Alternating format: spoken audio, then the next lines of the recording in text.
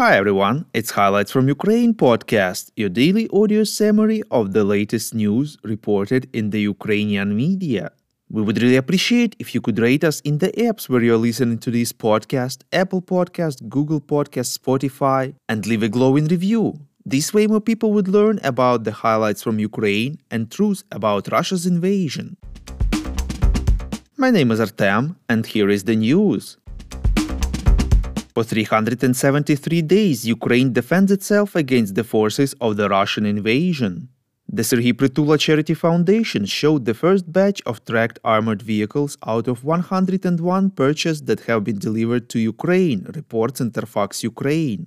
The first batch consists of 24 Spartan vehicles. Overall, the vehicles include 8 models: FV-103 Spartan and FV-432 Bulldog armored personnel carriers, armored tracked vehicles, the Samaritan evacuation vehicle, the Sultan command vehicle, the Stormer anti-aircraft system vehicle, the vehicle for transporting ammunition, the Shielder with anti-tank missile systems vehicle, FV-434 vehicle with a crane for repair and evacuation, and the Samson vehicle for the evacuation of other armored vehicles.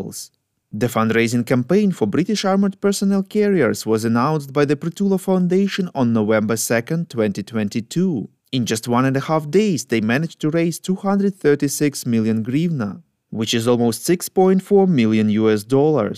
Ukraine has already received such tracked armored vehicles as assistance from partners, and they are in service with the armed forces of Ukraine.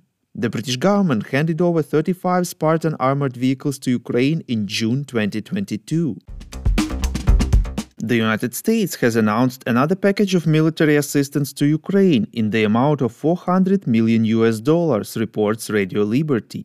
According to U.S. State Secretary Antony Blinken, this military assistance package includes more ammunition for U.S.-provided HIMARS and howitzers, which Ukraine is using so effectively to defend itself, as well as ammunition for Bradley infantry fighting vehicles, armored vehicle-launched bridges, demolition munitions and equipment, as well as maintenance, training and other types of support. Financial Times informs that Minister of Defense of Ukraine Oleksiy Reznikov appealed in a letter to EU member states with a request to supply Ukraine with 250,000 artillery shells per month, reports Ukrainska Pravda. According to the media, Ukraine needs this amount of shells per month to reduce the acute shortage that is limiting its advance on the battlefield.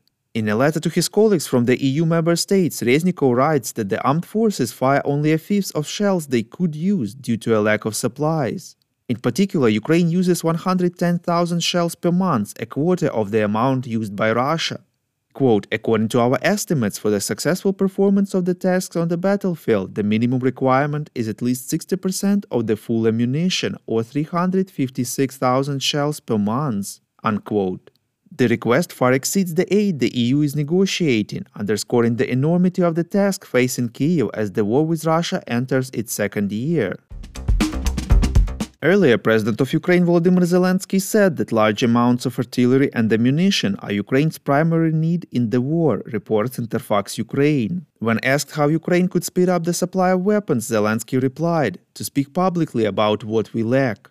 Estonian Minister of Foreign Affairs Urmas Reinsalu, during his visit to Ukraine, also called for an immediate acceleration of the supply of artillery ammunition, reports European Pravda. According to him, Ukraine has so far received only a sixth of what was promised by its partners. He informed that on Monday, the EU defense ministers will discuss the creation of a joint procurement mechanism for the supply of 1,155mm munitions to Ukraine.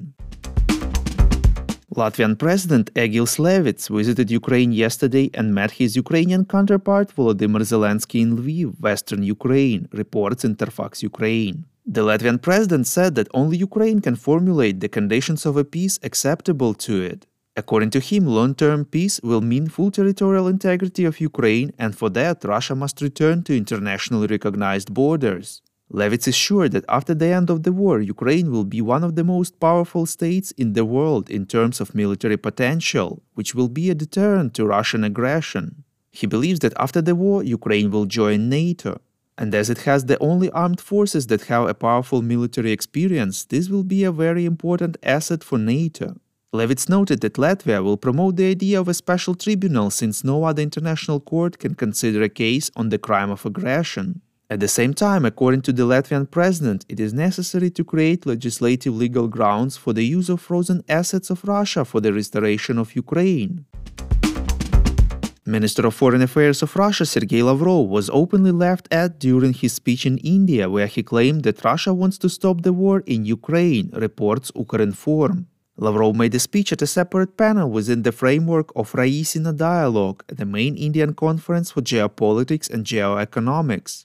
At the conference, Lavrov was asked how the invasion of Ukraine affected the Russian energy sector. Quote, "The war which we are trying to stop and which was launched against us using Ukrainian people." The public laughed after this phrase, but Lavrov continued after a brief pause. Of course, it influenced the policy of Russia, including energy policy. And the blunt way to describe what changed is that we would not anymore rely on any partners in the West, unquote. Due to the Russian aggression, 1,322 objects of cultural infrastructure have been damaged in Ukraine, reports Dielo UA. According to the Ministry of Culture and Information Policy, almost a third of them have been destroyed. The cultural infrastructure suffered the greatest losses in the east and south of the country, where the active fighting is ongoing. If you like what we do and would like to tip us, you can now do so directly to our PayPal. Check out the link in the description to this episode for more details. And as usual, you can subscribe to our Patreon. We call on you to demand from governments of your countries to impose the toughest sanctions possible on Russia and its citizens to stop their invasion of Ukraine.